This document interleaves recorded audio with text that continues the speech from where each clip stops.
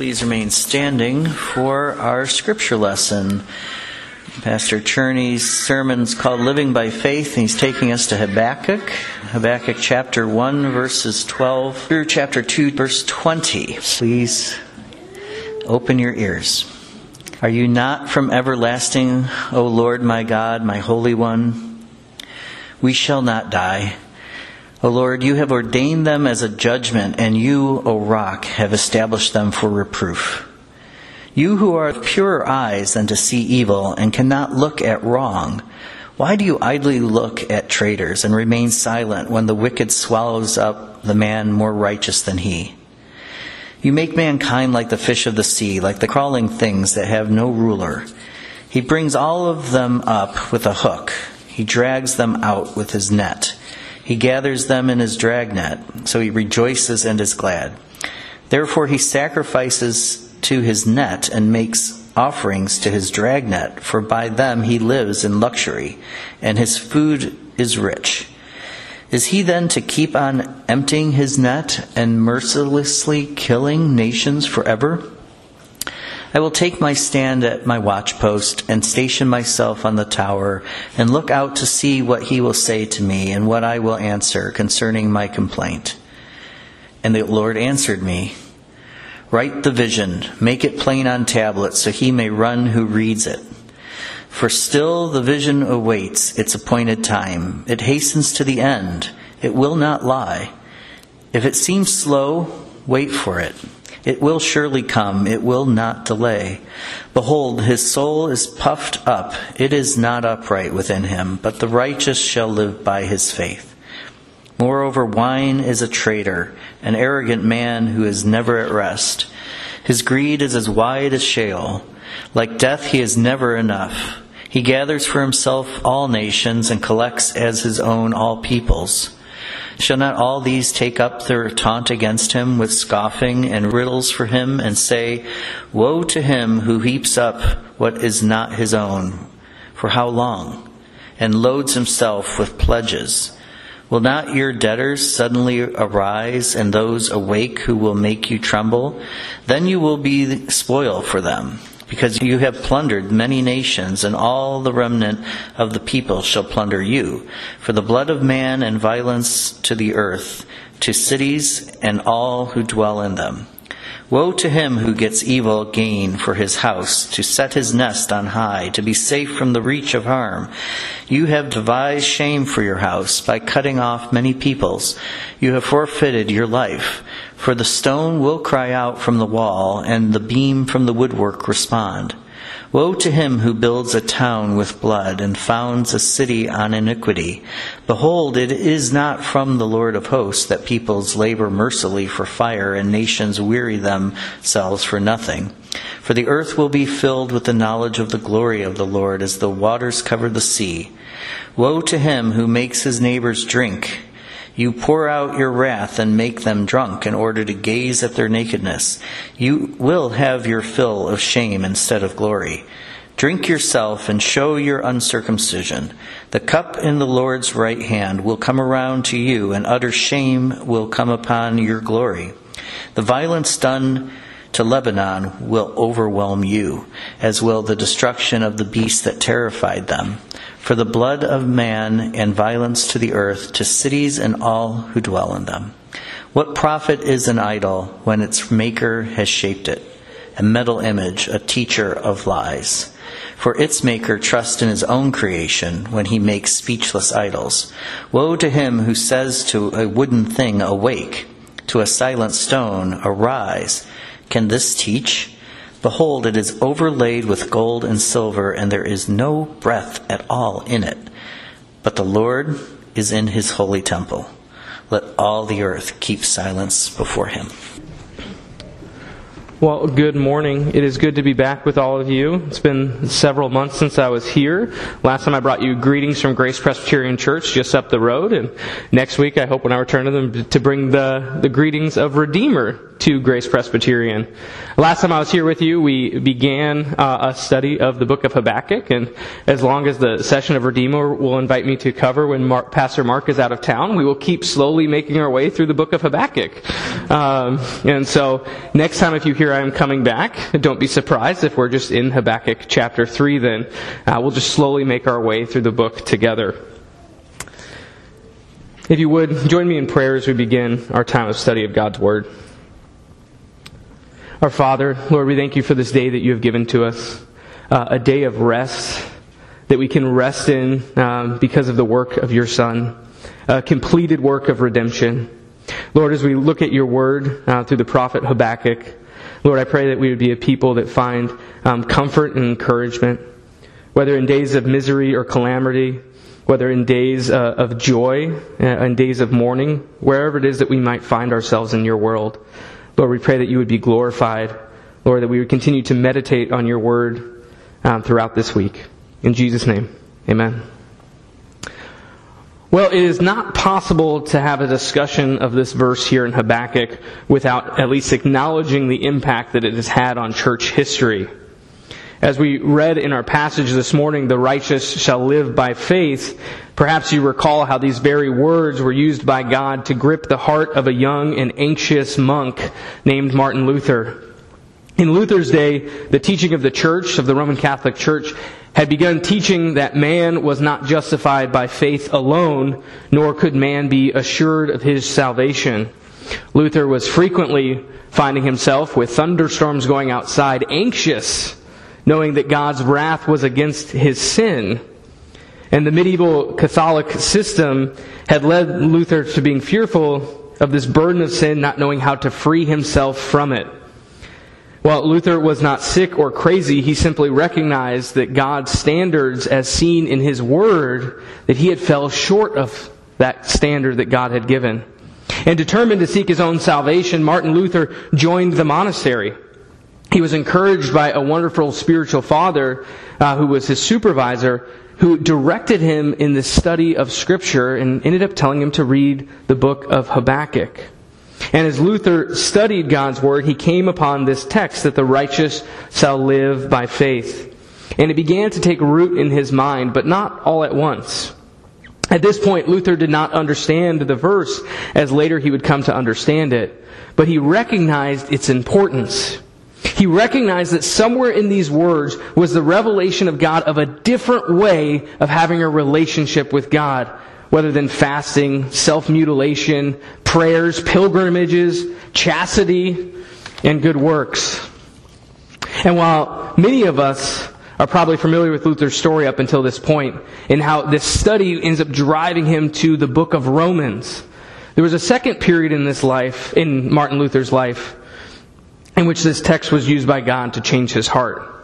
Luther began a pilgrimage to Rome when he was a young monk, and on that journey he crossed the Alps and he fell very sick.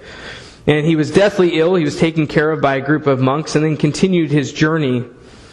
But Luther was overcome with this darkness and dejection, reflecting on how horrible it was to die under a burning sky in a foreign land, feeling God's wrath against his sin. Luther writes that his physical condition reflected the inner turmoil of his soul and was an image of what he had imagined it would be like to stand before the wrath of God. And while he lay on that bed, the words that he had earlier read and studied in the book of Habakkuk came back into his mind. The righteous shall live by faith. And he began murmuring it in his fever again and again. The righteous shall live by faith.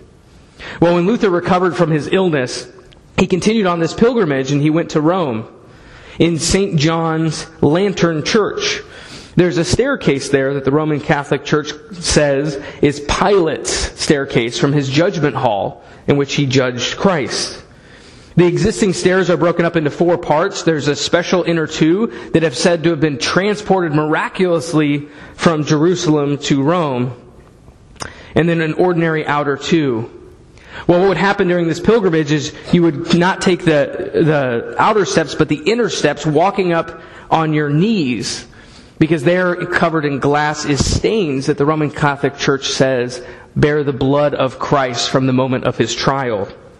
And so Luther, on his knees, is going up this staircase rather painfully, having just recovered from a deathly illness. And as he goes up the steps one by one, you're supposed to pray, because the Pope has promised indulgences that can lead to your salvation. Luther is very anxious for his soul. How can God's wrath against sin be satisfied? He's gone to this pilgrimage, that it might give him assurance for a time. And as he's going up the steps, he ends up actually turning back and walking back down them. He made it about halfway up. This is reported by his son, Dr. Paul Luther. He made it roughly halfway up, and then in the back of his head, he began to think and meditate upon Habakkuk. The righteous shall live by faith. This is what his son says from the story from his father. As he repeated his prayers on the lantern staircase, the words of the prophet Habakkuk came suddenly to his mind. The righteous shall live by faith. Therefore he ceased his prayers, returned to Wittenberg, and took up his chief foundation of the doctrines of Scripture. Luther's turnabout on those stairs marked the beginning of his study that would lead to the Protestant Reformation and sweep through Europe. And perhaps for some of us in this room, even this morning, we have felt anxious like Luther for our souls. Or perhaps we have felt the vast ways we fall short of God's glory and His holy law. Or perhaps you have felt like, as we read in the prophet Habakkuk, that it does not seem right that God's people should be destroyed by a godless nation. We might ask at this point, as Habakkuk does, why does God tolerate the treacherous? Why is God silent? Why the wicked swallow up those more righteous than themselves? James Montgomery Boyce, a pastor and commentator, is helpful here as he explains that we encounter this also on a very personal level when it comes to these questions about wickedness in our world and a God who is holy and just. Because suppose if you lose your job to someone who has misrepresented you, it seems like the wicked are triumphing over the righteous. Why did God allow this bad person to succeed? Or suppose you are sick and a doctor messes up the diagnosis and your case gets even worse. Why does God in His sovereignty allow this to happen? Or suppose you experience a great disappointment, the death of a child or a spouse, or a failed engagement, or failing to get into a school or a job that you felt like you were a great fit for. We begin asking the question similar to the prophet Habakkuk then. Does God care about what's happening with His people? And while you're not perfect, why should someone who's not even a Christian gain all of these things that you're losing? That's the question that the Israelites are facing as the Chaldeans are being raised up for their destruction. For the Israelites facing exile and living out the rest of their lives as refugees, if they survived, the prophet Habakkuk issues his second complaint to our God. We have an easy way of approaching our text this morning, because the places where it is quoted in the New Testament, we've actually already even read 2 of them this morning. This passage is quoted 3 times in the New Testament. Once in Romans, once in Galatians, and once in the letter to the Hebrews. And it helps us actually answer what is our main question for this morning, of how do the righteous live by faith? See, Romans is our commentary on the justified man, and Hebrews is our commentary on faith, and Galatians is our commentary on the Christian life. So this morning in our time together, I'd like to highlight 3 answers to this question of how do the righteous live by faith. The first thing we will look at is that the righteous who live by faith remember God's character. Secondly, that they remember God's word. And finally, that they remember God's eternal justice. So let's look at that first point of remembering God's character. Look back with me in verse 12 in Habakkuk chapter 1. Here the complaint begins, "Are you not from everlasting, O Lord my God, my Holy One? We shall not die. O Lord, you have ordained them as a judgment, and you, O rock, have established them for reproof." So we can see here Habakkuk has learned from the Lord's first answer from his first complaint. And what he's focusing on is who he knows God to be in the days of his calamity and misery, as he knows things are about to get worse.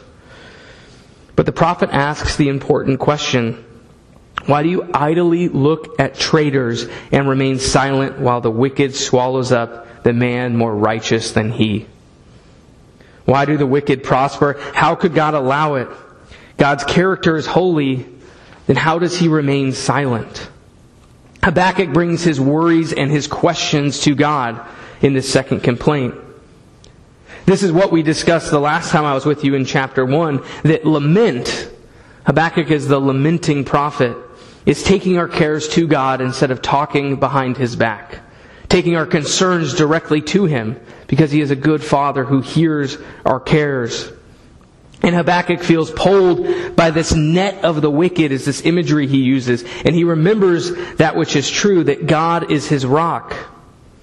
That he rests upon God's character alone. If you look back with me at verses 14 to 16, here we read this rich analogy. You make mankind like the fish of the sea, like crawling things that have no ruler. He brings all of them up with a hook, and he drags them out with his net. He gathers them in a dragnet, and so he rejoices and is glad. Therefore he sacrifices to his net and makes offerings to his dragnet. For by them he lives in luxury, and his food is rich. This is the heart of the question that Habakkuk's asking in his first complaint. Habakkuk laments by describing his enemy as somebody who sacrifices to his net, someone who fails to see the provision from God's hand for the fish. Israel is like the fish being killed by a heavy dragnet that the Chaldeans are pulling. The Chaldeans are getting many blessings, many fish in the net, and they don't even realize who is giving them this victory over the Israelites. For Luther, who felt anxious about his soul, and for perhaps some of us who have maybe had a day in which we felt anxious for our own souls, or he's asked the question, why do the wicked prosper? We're asking the same question as the prophet. If you look back at verse 17, is he then to keep on emptying his net and mercilessly killing nations forever? Is God's justice going to answer the wickedness and the violence that is seen? And our question for this morning then becomes very real in a world in which we see the wicked prosper at times. How do the righteous live by faith? I propose to you that they remember God's character. For his attributes are not aspirational. I said previously that Romans is our commentary on the justified man. And in Romans, as we already read this morning in chapter 1, verses 16 and 17, we read that the righteousness of God is revealed in the gospel. How? By faith alone. As God's wrath is displayed against ungodliness, and his mercy on those whom he chooses. God's fatherly discipline is being poured out on his chosen people to conform them to the image of his Son. This is what we keep reading if we were to keep going through the book of Romans this morning. In chapter 8, verses 28 and 29, we read, and we know that for those who love God, he works all things together for good, as those who are called according to his purpose. For those whom he foreknew, he also predestined to be conformed to the image of his Son. God has a purpose in his redemption. He's redeeming, he's revealing his character, his righteousness in the gospel. And it's calling for us to trust it by faith alone, which means we're trusting in God's goodness, his righteousness that he has revealed. We're trusting in his character. And that he has a purpose. He doesn't call bad things good. That's an important thing to note in Romans chapter 8. Is that the suffering, whether it's now or in the future in your life, that God does not call evil or wicked things good, but rather his purpose is that they might be used to conform us to the image of his Son. The righteousness of God is revealed in the gospel and is received by faith alone. God is going to pour out his judgment on the Chaldeans. As Romans even quotes later from the book of Deuteronomy, vengeance is mine, says the Lord. But for Habakkuk, the answer at the present moment that we read in our last time together, if you look back at chapter 1 and verses 5 and 6, this is the Lord's answer to the first complaint. Look among the nations and see, wonder and be astounded, for I am doing a work in your days that you would not believe if told. For behold, I am raising up the Chaldeans, that bitter and hasty nation, who march through the breadth of the earth to seize dwellings not their own. God is bringing about His purposes. And for Habakkuk, he is left questioning, what are these purposes? How is God going to do something? How are we to live as God's people knowing that this conquering army is coming? And so Habakkuk takes his complaint to his God. So as the wicked swallow up the more righteous, the people of faith live by faith knowing that God has a purpose. This revealed in His character that is consistent. God's character and the morality of this current moment for Habakkuk are not at odds. Habakkuk takes his complaints to God, grieving the wickedness that he sees. This is how the righteous live. There are times we want to complain, and there are times we want help. And so last time as we looked at Habakkuk chapter 1, I gave that little pocket definition from a friend of mine that lament is taking our cares to God instead of talking behind His back. Well, here's another piece as we think about lament, even as half the Psalter is laments. The other piece is that when we actually come to the Lord with our laments, it's not like a friend we can go to and be like, hey, can I just complain for a minute? Will you just be an open ear? Or for how many of us in this room has it happened ever with a spouse where they're just looking to complain and we try to fix the things? When it comes to lament, when it comes to taking our cares to our God who cares, who is our rock, He gets to fix it. He also gets to choose when He fixes it. Vengeance is His. And He's doing something that Habakkuk would not even believe if told, is what the answer was. So something else important here that we learn about lament is that when we take our laments or these complaints to God, we have to do so actually seeking His help. Not with just a heart to complain, just to complain, but actually looking for and seeking His help in His good character. Remember God's character, we can trust that He will help, but we may not receive the answer we want. But we can trust in God's good character that the righteousness of God is revealed even in suffering. So how will the righteous live by faith? By remembering God's character. Secondly, if you look back with me, we're going to look at this call to remember God's Word. So look back with me in chapter 2 at verse 1. Here we read the end of the complaint from the prophet Habakkuk. I will take my stand at my watchpost and station myself on the tower and look out to see what he will say to me and what I will answer concerning, and what he will answer concerning my complaint. Next we're going to read the Lord's answer. And in a moment of anxiety and lament, you see, church, how comforting the words we read next are. Look with me at the beginning of verse 2. And the Lord answered me. The Lord does not extend indulgences like the Pope or a pilgrimage to a stairway like many religions in the world, but rather the Lord answers His people. The God who is perfectly transcendent, who is above all things, becomes immanent, becomes close, draws near. This is a fatherly heart. As we read in the book of Hebrews, chapter 12, verse 6, for the Lord disciplines the one He loves and chastises every son whom He receives. Through the pain and suffering, God draws near to His people. And if you keep reading with me in verses 2 and 3, we'll see what God tells the prophet. Write the vision, make it plain on tablets, so that he may run who reads it. For still the vision awaits its appointed time. It hastens to the end. It will not lie. If it seems slow, wait for it. It will surely come. It will not delay. God tells the people through His prophet how His people are going to live in these days of suffering. Just as in the days of slavery under Egypt or in the wilderness, or now as they're led into exile, God is actually giving a warning to His people that he who reads it may run. Just as the wilderness generation was told, before you lie to the path of blessings and cursings, of life and of death. And I mentioned before that Hebrews is our commentary on faith. And Hebrews chapter 10, verse 36 through 11:1 reads, for you, talking to the church, have need of endurance, so that when you have done the will of God, you may receive what is promised. For yet a little while, and the coming one will come, and will not delay. But the righteous one shall live by faith. And if he shrinks back, my soul has no pleasure in him. But if we are not those who shrink back and are destroyed, but those who have faith and persevere their souls. Now faith is the assurance of things hoped for, the conviction of things not seen. The book of Hebrews has been summarized in a little bit of a metaphor before, as the book goes back and forth talking about striving to enter this rest. And the current reality for the church of the Hebrews was that their property was being plundered. They had not yet suffered to the point of shedding of blood. This was a church that intimately knew suffering. And the encouragement was that they might strive to enter the rest just like Israel in the wilderness strived to enter the rest.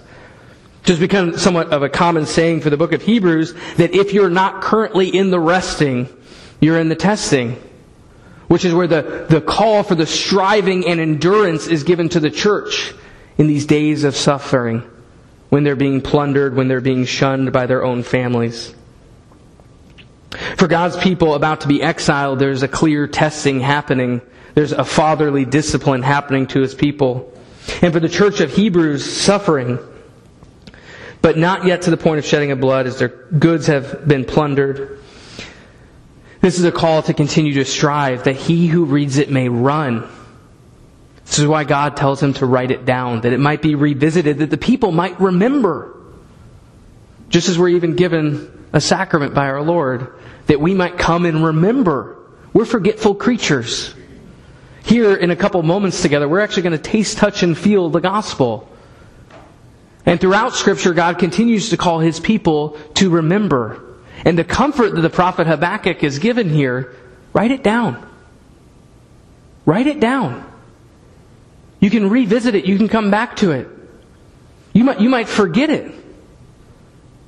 But here's the things that I am doing. God's people live as a people of faith. Just as we read in the Old Testament that Abraham believed God and it was counted to him as righteousness. This has always been true. Faith is the assurance of things hoped for, even if it seems slow. God has promised these things are going to happen, but what if it seems slow?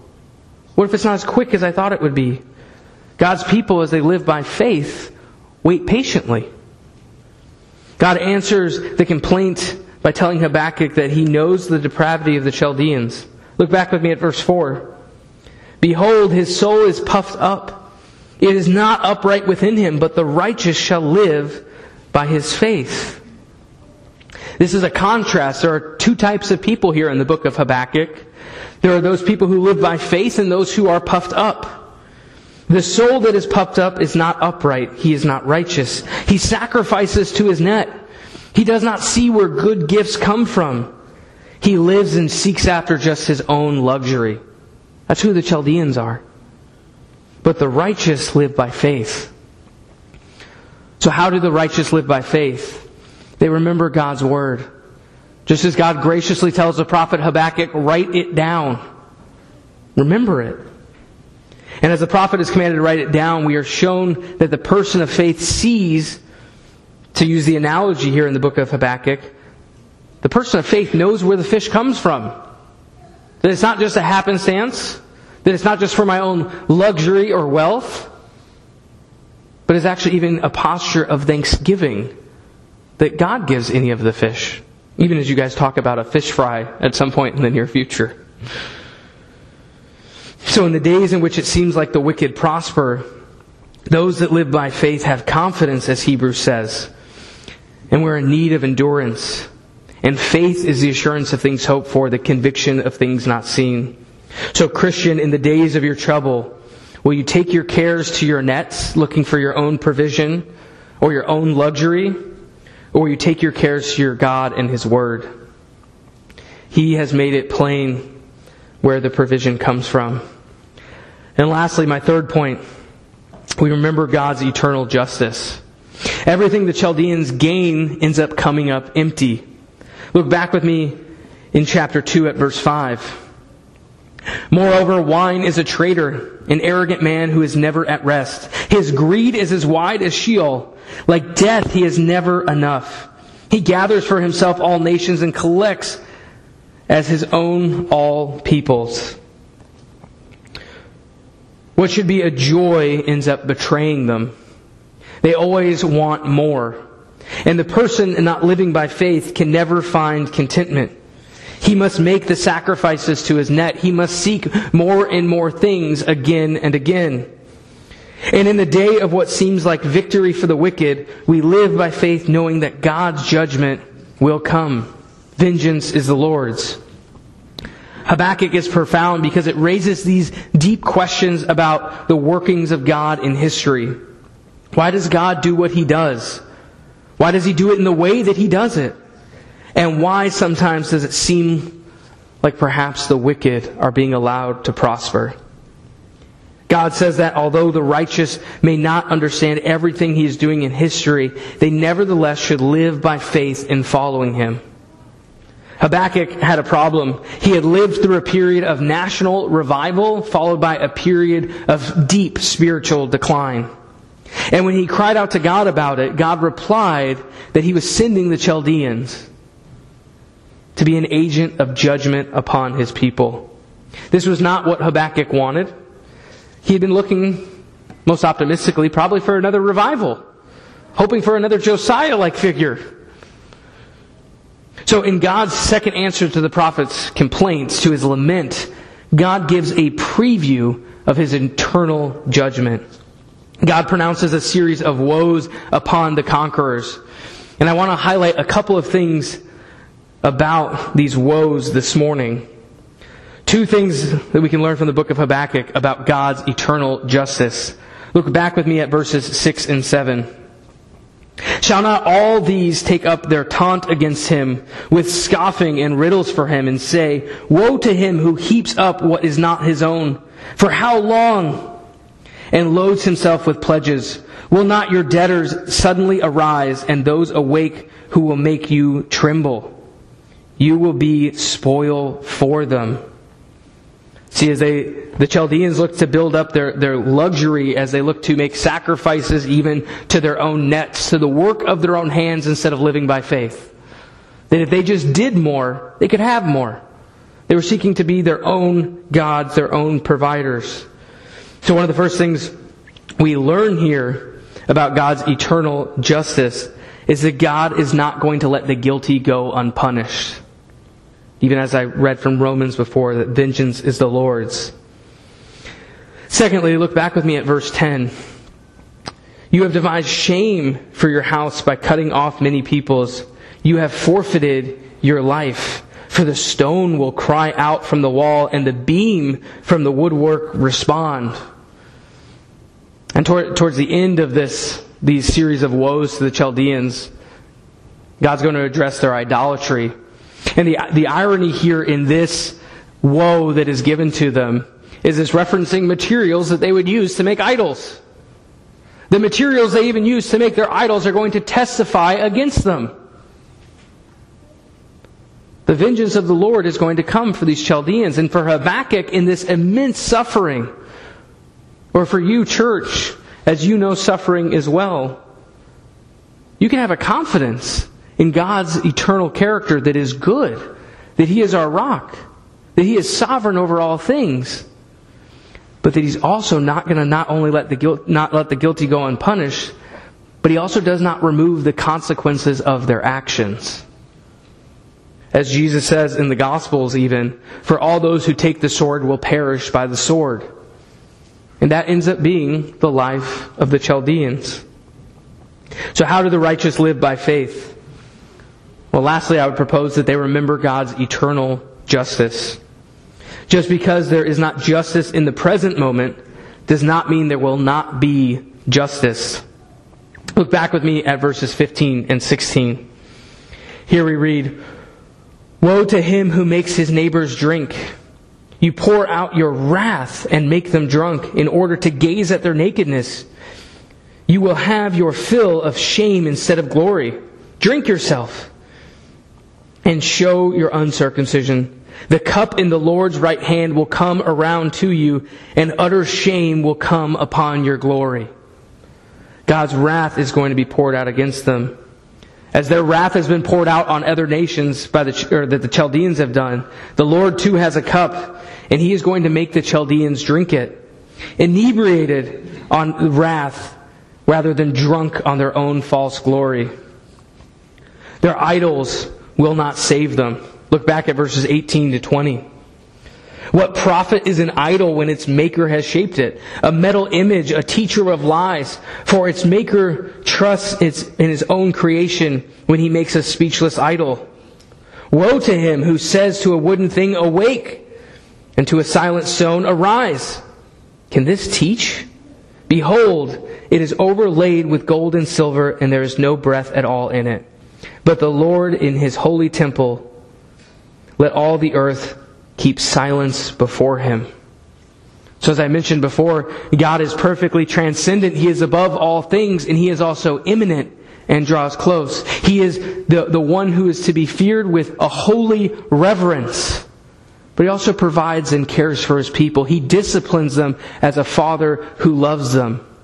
So even as His wrath is coming against Israel, as He's leading them into exile for their failure to keep the covenant, He is going to be providing for them. And we also know how that goes, of the remnant coming back together, the line of David not being broken, the Messiah coming forth. So how do the righteous live by faith? They remember God's character, that He is transcendent and immanent. They remember God's Word, that He has given it to us for our good, that even in days of trouble we might read it, and that we might remember God's eternal justice that will come one day.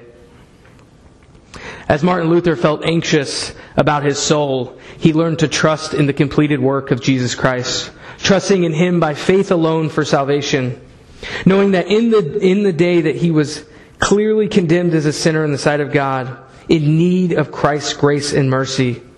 And for you, Christian, we know this as well. We know that for our sake He made Him to be sin who knew no sin, so that in Him we might become the righteousness of God. Truly the righteous live by faith, trusting alone in Him.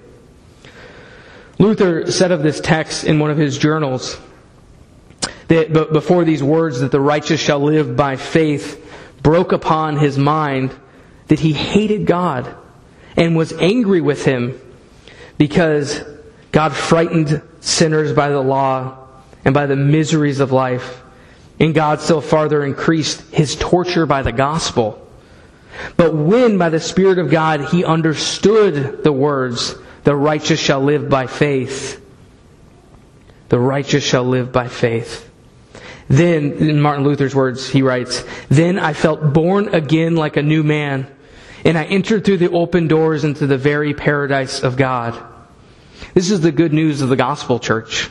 This is the good news of the gospel, is that we are not called to make a pilgrimage for an indulgence. We are not called to worry about all of the things that might happen in this world, that if it looks like the wicked are prospering, our God has these things covered. We get to follow Him as the righteous who live by faith in Jesus Christ. So even when the hard days come, when the miseries of life are there, like Luther even says before his conversion, we know that these things actually even draw us to God. And that through them He might even actually conform us more to the image of His Son, through things like suffering. That God is actually using them. Not calling wicked or evil things good, but rather for His purpose, that we might be conformed to the image of His Son. So I hope as the prophet Habakkuk is encouraged these two different times, the book ends actually with a beautiful song that we'll look at perhaps another time. But I hope you too are encouraged just as Habakkuk does, and that it's right to actually respond in praise and worship.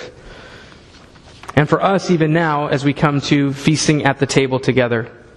Let me close for us in prayer, and then we will go to the Lord's table together. Our Father, Lord, we thank You for Your word that You've given through the prophet Habakkuk. Lord, that in the realities of a world that knows sin, death, and misery, Lord, that You will have the final say of justice, that You are our rock and our Redeemer, that You call us to trust and follow You by faith alone. Lord, I pray that You would encourage and strengthen us in the days that we suffer, in the days in which we feel like the wicked are prospering. Lord, that all of these things You would do for Your glory. In Jesus' name, amen.